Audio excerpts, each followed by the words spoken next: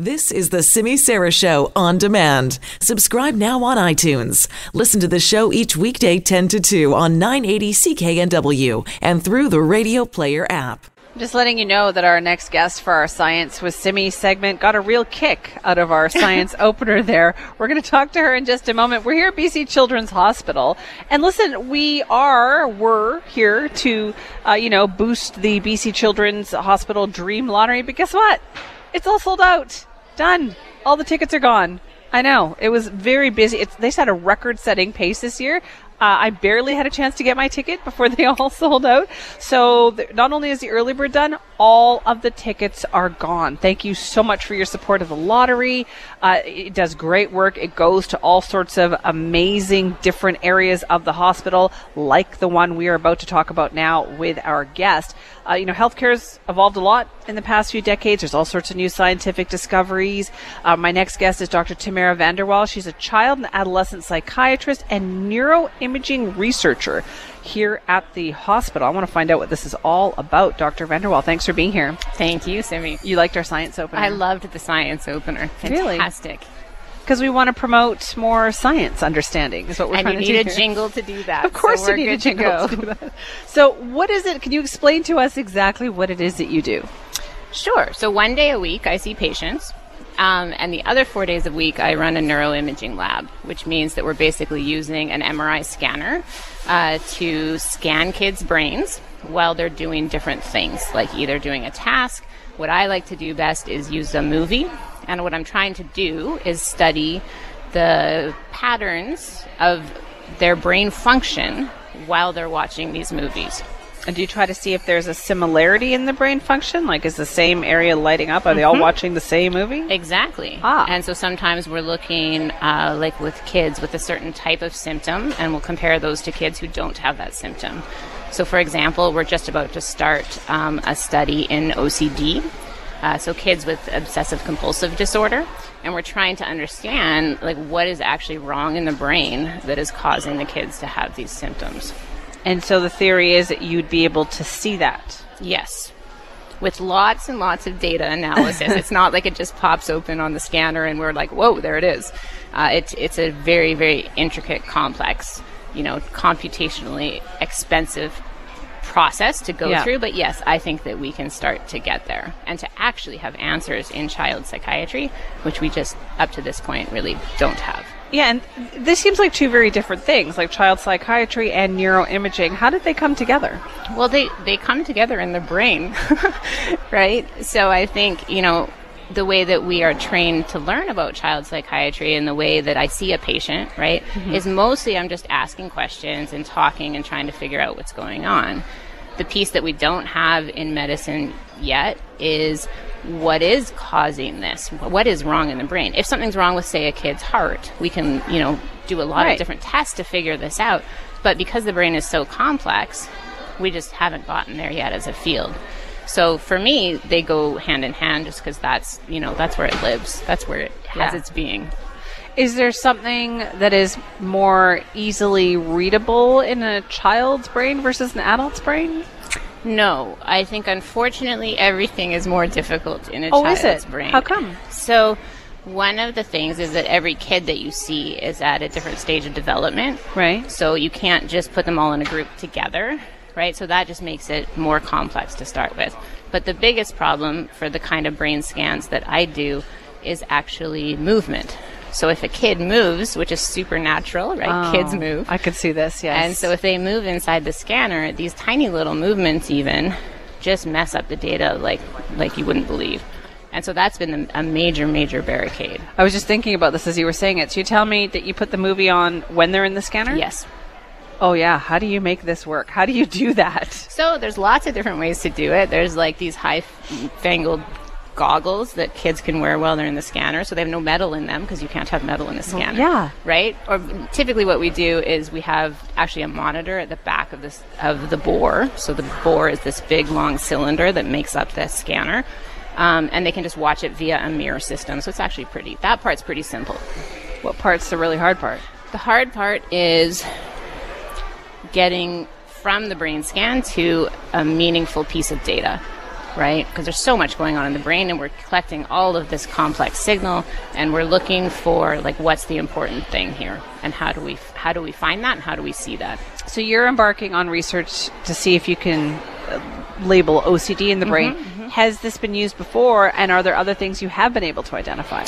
So some things have been used before, and yes, we've been able to learn a ton about the brain, about brain development, about child psychiatric disorders. But it's never gotten to the point where it could be used by a doctor for one specific patient, right? I can say a lot of stuff about what we know about the brains of groups of people with OCD.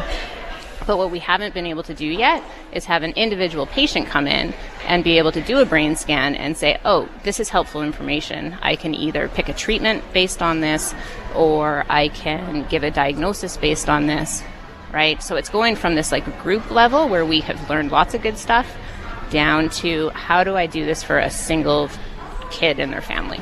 Is this something that is being used in a lot of areas right now? So brain scanning in general is being used a lot. Yeah. This weird thing that I do using movies is really catching on right now. So there's a couple different, groups using it. It makes perfect sense. So I mean, my dentist uses this to keep us focused in there and not paying attention to what they're doing. And every single minivan in the world has a DVD player in it, right? Because you have to be able to show kids something to help them stay still. So we use it for that, which helps a ton.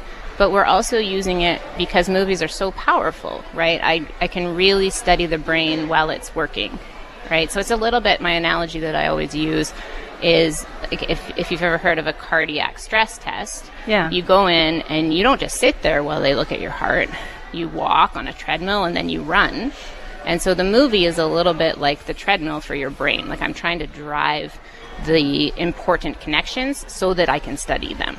And I know that you, in particular, see beauty in those images as well, because you've actually done work that takes those images and kind of use it as art too, don't you?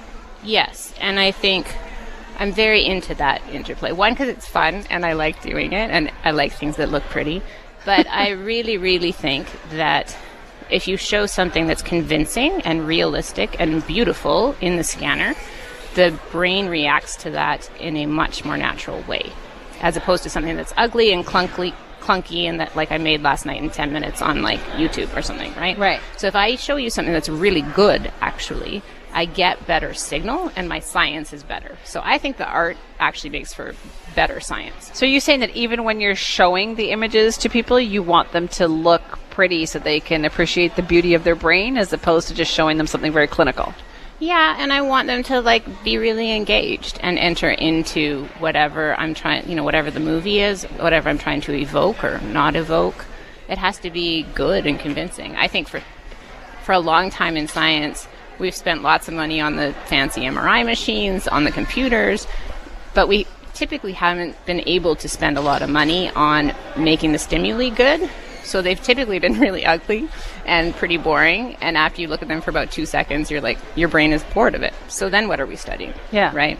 So this is sort of like this new next generation of stimuli that we're using. And it's super fun. And it's great to do it here in Vancouver because this is Hollywood of the North. So we have great people we can team up with. Yeah. Do you have good access to all of that? Like if you're kind of thinking outside the box here. So is this a good place to be doing that? It's an amazing place to be doing that, right? Just like so many different resources and creative people with skills and expertise. And it's so fun to integrate it. And people care about BC Children's. They care about the research that's happening here. They do. So we get like amazing buy-in and like, so you have this like creative energy that's going into this thing. And it's just, it's an incredible privilege to be a part of it. Was some of your work actually shown at MoMA in New York City? Yes, not MoMA proper, but right next door to MoMA, they have this little thing called MoMA Studios. Yeah. Where they put on more sort of interactive types of exhibits. And so, yeah, I was lucky enough to be a part of one of those. Yeah, it was one it's kind of a big deal. Oh, it was so cool. Yeah. I loved it. It was amazing. But you're a neuroimager and child psychiatrist who also had their art shown, at MoMA. Yeah. Did you ever think that would happen? No. I mean, I wanted it to happen, but I never thought that it actually would. Whatever. I grew up in Vernon, like, you don't think, Please dream big, no matter where you live. This is where you absolutely grow up, true. right? Absolutely. You true. touched on something really interesting about Children's Hospital. You're right. I think that people, when they hear it's for children's, they are much more willing to go kind of beyond and maybe even outside their comfort zone to help out. Yeah, I think this place serves an amazing function in the province, right? Like, I remember growing up and having friends who came here for very serious medical care, and everybody knows Children's, and it's just such a comfort to know that top-notch care is here, and that the hospital is here. It's here for all of the kids in the province, and the research and the funding from things like the lottery helps us always be one step ahead and trying to be the people giving the top-notch care. It's an amazing place to work. How do you decide what video or what movie the kids are going to watch so that you can generate a reaction out of them? It's an excellent question. Usually it depends like what we're trying to go after, what scientific question we have. So one of my favorite things that we do in our lab is to actually make a movie, right, for a specific purpose, and then test it and see if we got it right? So then we can look at the brain stuff and see, did they laugh here? Did they, get sad here? Did they? Right. And did we get the brain stuff right? So that's a really, really fun interplay. Groups are using all sorts of movies. I mean, you can just use a Pixar movie. You could use pretty much... Well, it depends on which one. Do you want to use Coco? That's going to make kids cry. I know. See, these are very serious questions. You also don't want them to laugh really hard because that gives you head motion. So, there's all sorts of questions. Oh, you're right. That's a very tough question. How long is this next OCD project going to take? Oh, gosh. A long time. I would say... to do the first phase and to start getting our first group of kids in, and all of this depends on funding. So I would say it's like a 5-year cycle, probably.